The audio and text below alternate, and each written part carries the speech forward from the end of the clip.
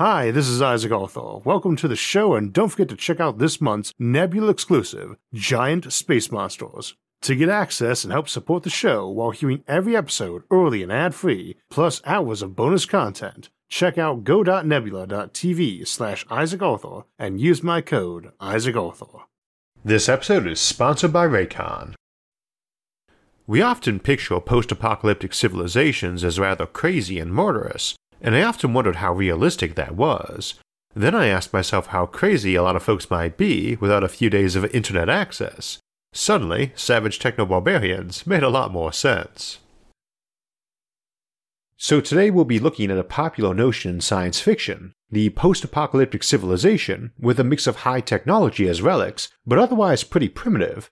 As usual, we'll be asking how plausible that really is and how it might come about.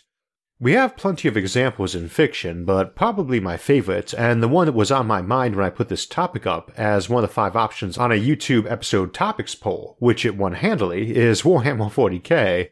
In that universe, we have a grand galactic empire emerge over many millennia between now and around the year 25,000 AD, or 25k, but it ends up falling apart for various reasons, leading to the Age of Strife, which goes on for about 5,000 more years, then sees the rise of a new empire that endures to the present time of the setting, the year 40,000. In this era, what high technology from the old empire remains is preserved and jealously guarded by the techno-priests of the Cult of the Machine, the Adeptus Mechanicus of Mars. But Warhammer 40k, and most of the other examples in science fiction of an empire collapsing into a dark age, draws influence from Isaac Asimov's Foundation series, which draws its influence from the fall of the Roman Empire.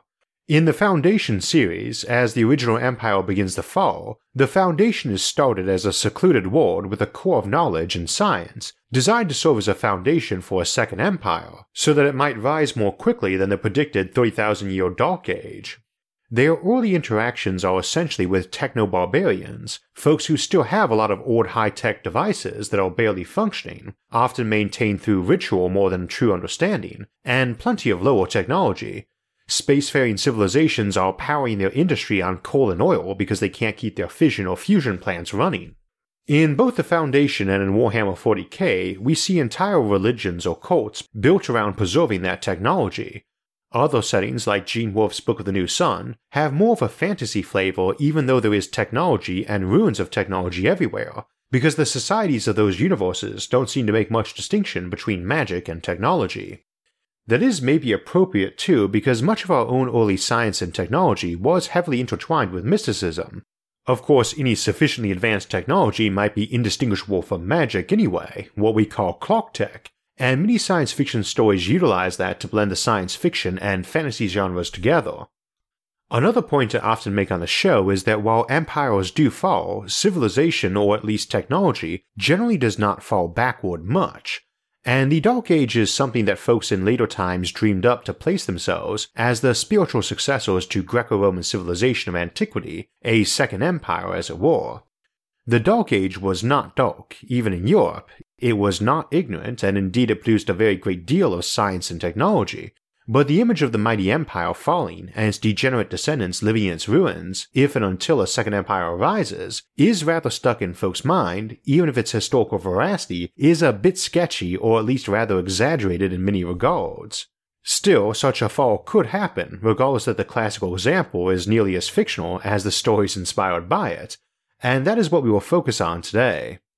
As usual for the Rogue Civilization series here on SFIA, we are not concerned if such a civilization is stable in the long term or not. Same as when we looked at space prison colonies and said that would probably only be a temporary period of a few generations, or the same for various derelict or post-apocalyptic civilizations we looked at in other episodes.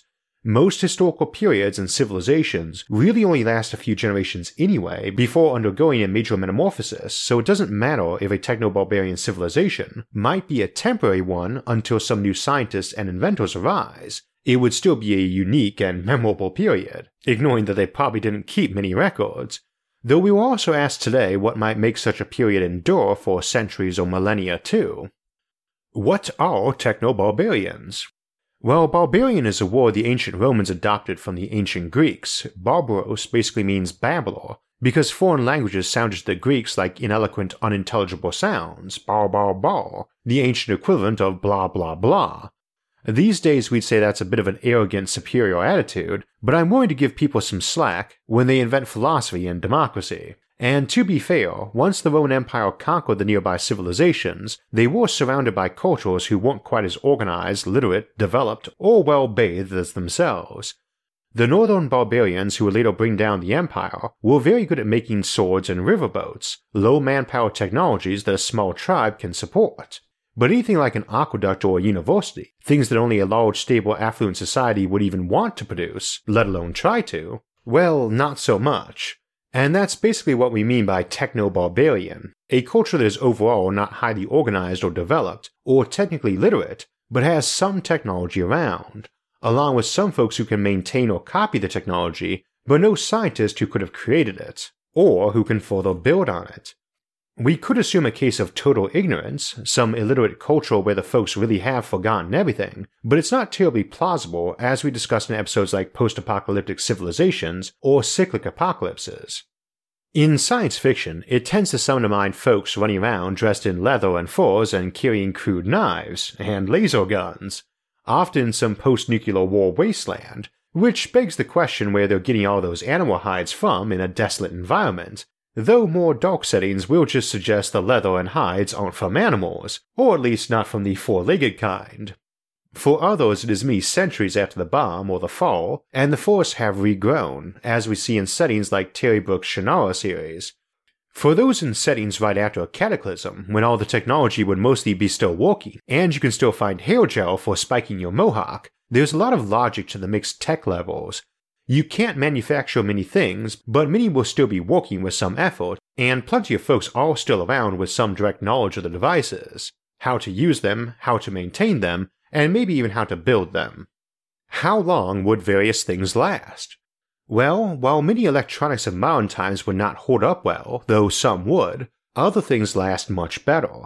Guns are very durable even when not stored terribly well, and can often be fairly easily fixed from cannibalized or improvised parts. This is not true of all of them, some are very touchy and need precision machine pieces, while others like the M2 50 cal Browning machine gun, affectionately known as the Ma Deuce, first developed in 1918, is still used to this day, and often the individual guns are considerably older than the folks firing them.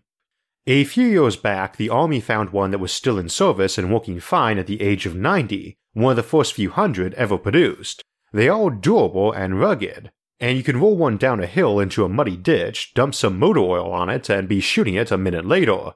Of course, it weighs about half as much as a person, so it's not something your typical techno-barbarian would be lugging around and shooting, unless they were a muscle-bound mutant, and that is another example of how a technology might linger too. It wouldn't be too improbable that we developed some sort of genetic engineering retrovirus that made steroids look like a placebo. Such a virus might linger in a population or even be hereditary. On the other hand, you could get a protracted period of low-tech if much of the population suffered nutritional deficiencies, like a lack of iodine, and such deficiencies might be far more concern on a space habitat or a terraformed planet. For that matter, we have previously discussed using specialized minerals or chemicals as a control for genetic engineering, like creating a plant or animal that had to have some rare element to grow, so could only do so where we wanted it to avoid issues of invasive species, and we might use similar approaches to human engineering so an engineered trait that was hereditary could only be activated if desired. So too, a civilization might have a population that was heavily saturated with internal nanotechnology that grew itself. An advanced civilization that partook in a lot of genetic engineering might see a lot of these sorts of alterations or upgrades remain available. This is also likely to be true of a lot of drugs and medicine, both the chemicals and treatment options. Discovering them is hard, but not so much keeping them. A civilization isn't likely to forget what germs are and what disinfects, especially given that most post-apocalyptic scenarios tend to give the survivors ample reason to remember how to deal with sanitation and hygiene. Just as an example, the X-ray machine was first used for surgery way back in 1896, and the technology involved is something you could whip up in a garage from even a cursory explanation in a book. As to books, those can often be quite durable, and since they are data, they can be copied. and if they're critical to your civilization, you will find time to make copies and compare them to others for accuracy. Handwriting a book is no short process, but if you're using that process every day and need to make a new copy every century, you'll find the time, or dump most of the task on an apprentice for you to check and to help them learn. Now you might be thinking, sure, you can preserve the blueprints and basic ritual of manufacture, but the science is gone. But let's be realistic about this. For something like X-rays, those are a type of light. You see light all the time. You literally can't see without it.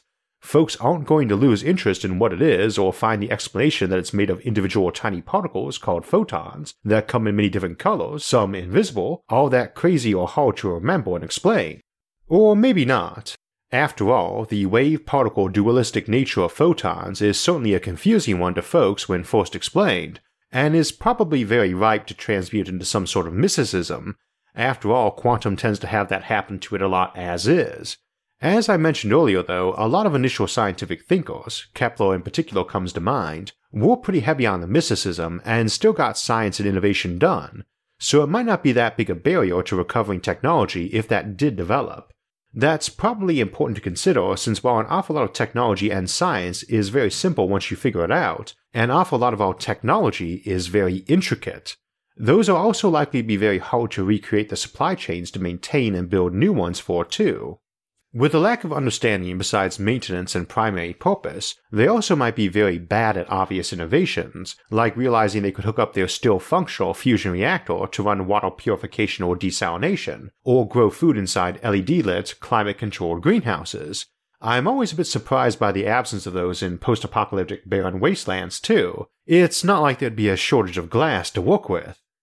Anyway, our Techno-Barbarians might have guns, but probably not smartphones, except in that first generation or two. Especially since cell phones are not really devices by themselves, just access points to a network and fairly useless without that network, so they'll just run out and break. It really doesn't matter how much you want to preserve a computer processor, especially a modern one, when it breaks you need to replace it, not get in and replace 1 micron thick wire among millions or scrub some corrosion off it. Cutting-edge technology things are generally not very durable, nor tiny components. And while duct tape is said to be able to fix anything, it generally doesn't apply to nanoscopic technologies. Though maybe they'll invent nano duct tape in the future. Again though, that's modern stuff, and stuff a few generations back is easier to perpetually repair, whereas stuff a few generations forward might be self-repairing or even organic or quasi-organic in nature. Someone might create a plant hybrid that grew silicon wafers, for instance. Stuff also doesn't decay for no reason, and a civilization re-emerging a decade or two after some calamity might have access to tons of mostly functional devices, and opt to store many of the extras and still retain knowledge of how best to do that. Removing oxygen from a room and replacing it with nitrogen only is one common preservative method, and separating oxygen and nitrogen out of the air is a simple enough process, probably most easily done through fractional distillation, parallel to how you make gasoline from crude oil, another thing they'd need to retain if they want to keep engines around.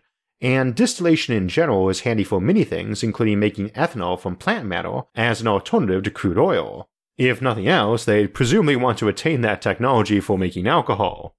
For me, it conjures to mind some big silo-style cracking tower decked out in mystic symbols attended by robed monks.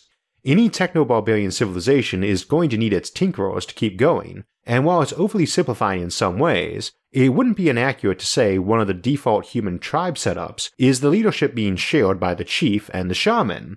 Your most successful tribes or smaller nations popping up in such an environment would presumably be the ones that kept the most technology around, so any cultural type that permitted that more easily would tend to be dominant.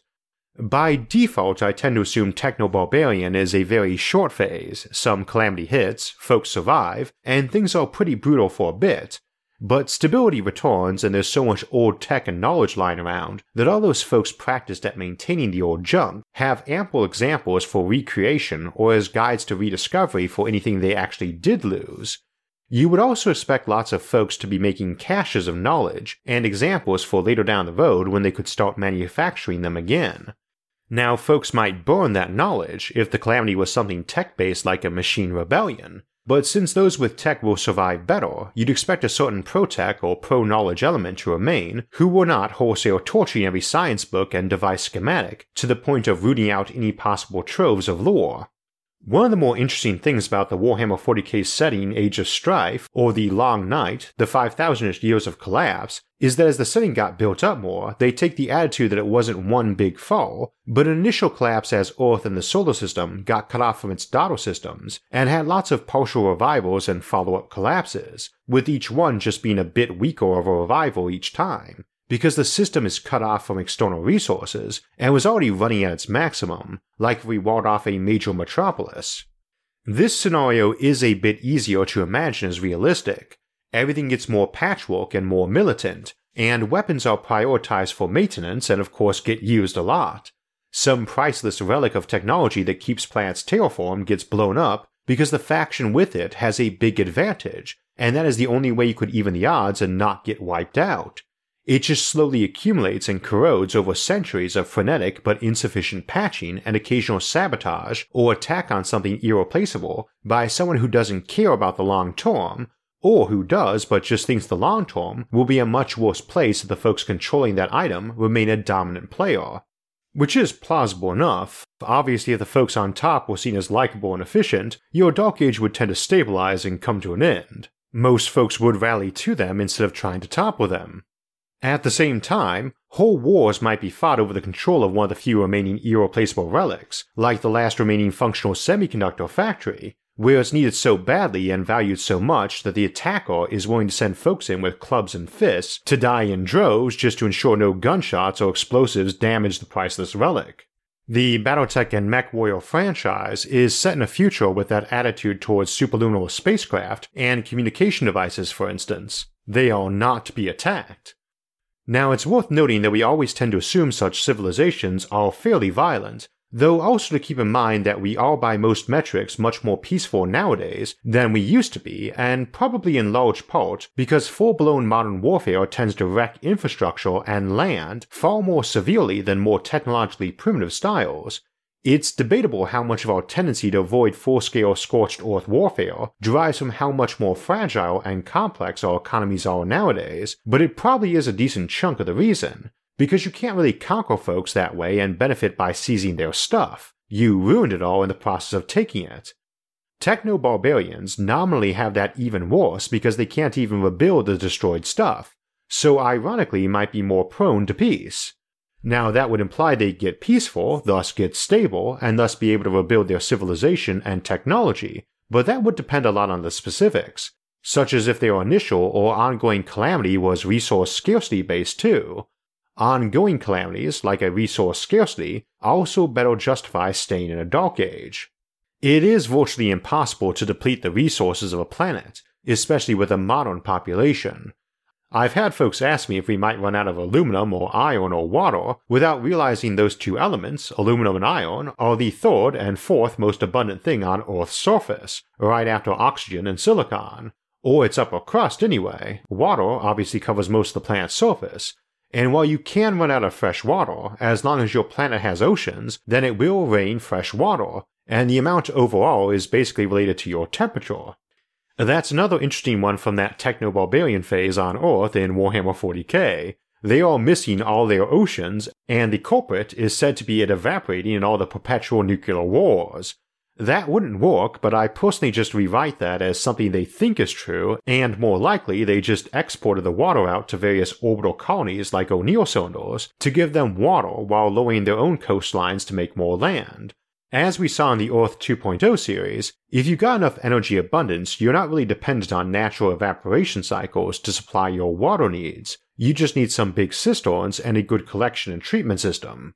If you have tons of colonies that are space habitats with their water all trucked in from Earth or the Kuiper Belt objects like comets and icy asteroids, then if those get damaged or leak over dozens of centuries, then yeah, the water is basically now gone.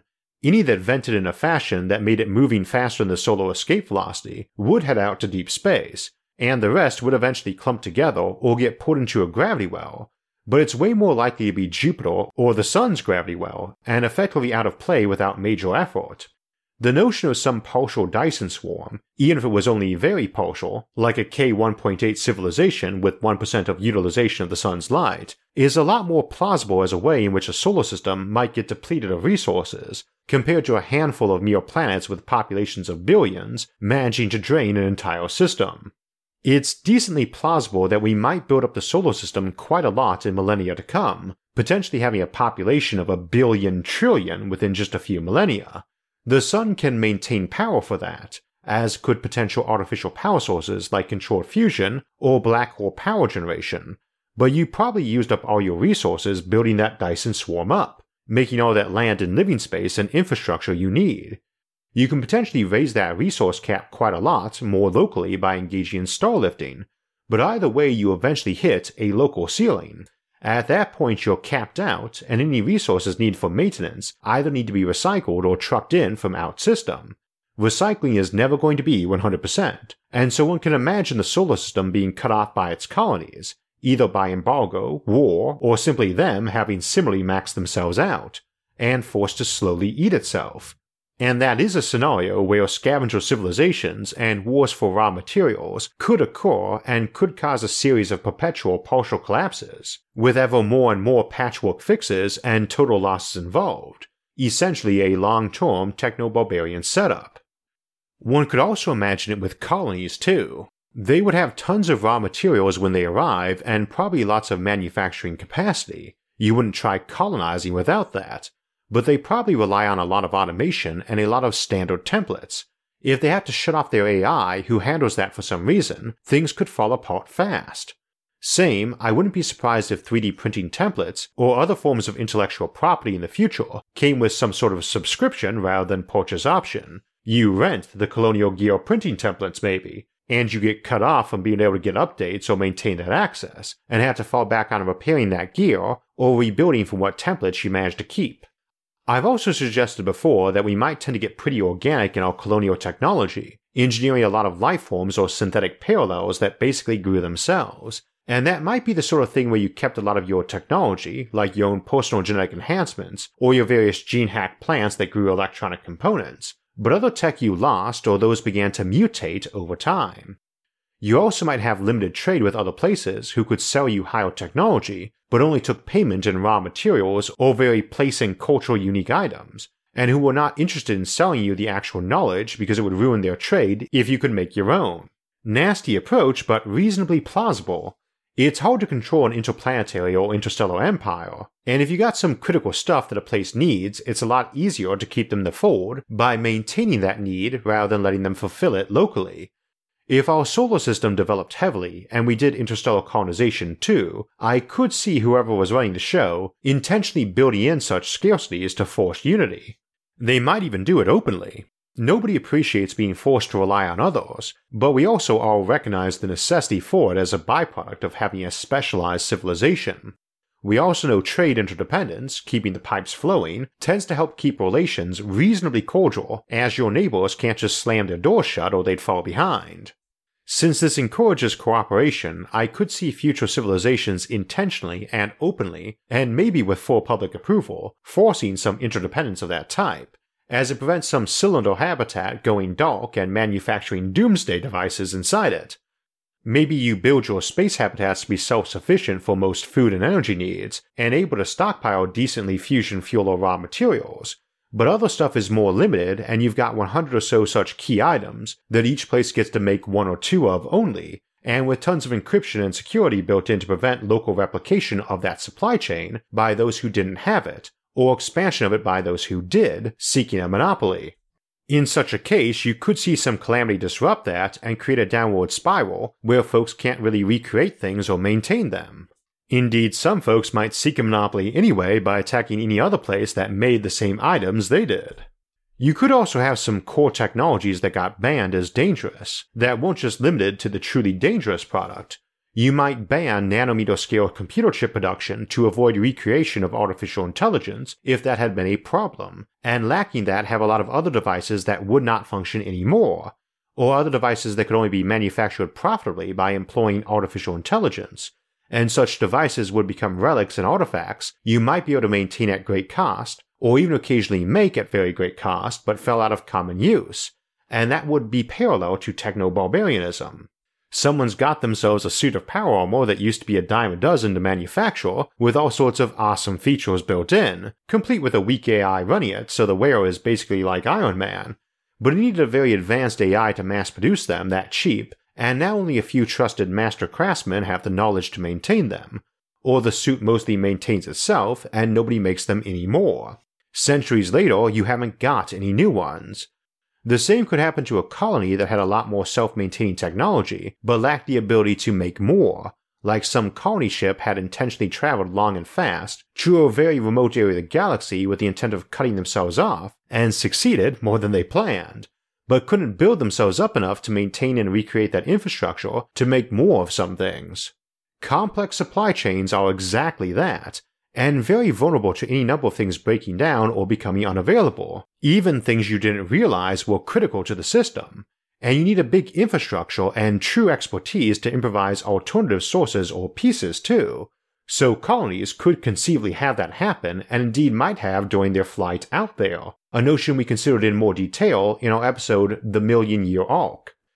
So while I tend to imagine most techno-barbarian cultures would be very short-lasting, a generation or two at most, and even that probably not nearly as extreme as we see in fiction, we do have a handful of decent scenarios where you could get a protracted epoch out of that. We'll get to the schedule of upcoming episodes and announcements in a moment, but first I wanted to welcome on board our newest sponsor for the show, Raycon.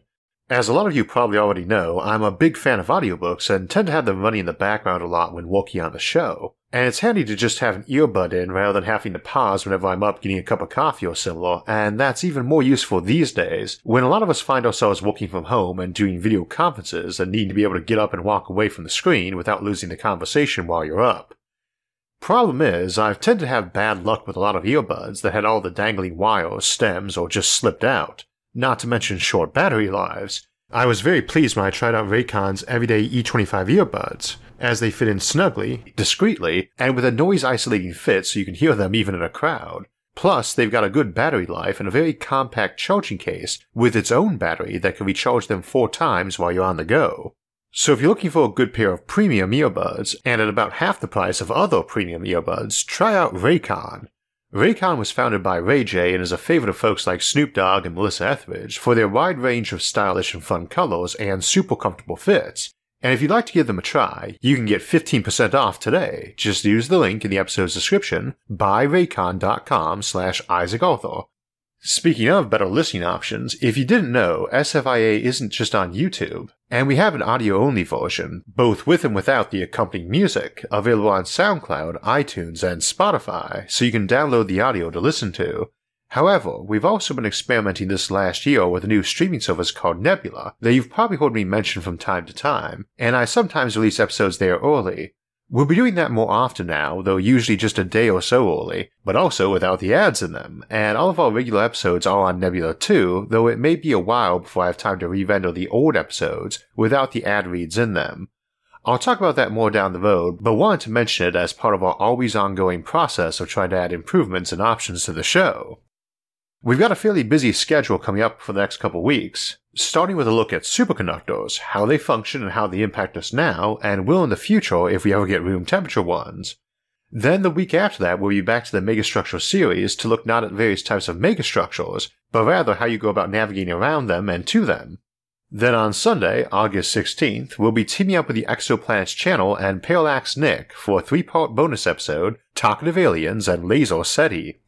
If you want alerts when those and other episodes come out, make sure to subscribe to the channel. And if you'd like to help support future episodes, you can donate to us on Patreon or on our website, isaacarthur.net, which I'll link to the episode description below, along with all our various social media forums, where you can get updates and chat with others about the concepts in the episodes and many other futuristic ideas. Until next time, thanks for watching, and have a great week.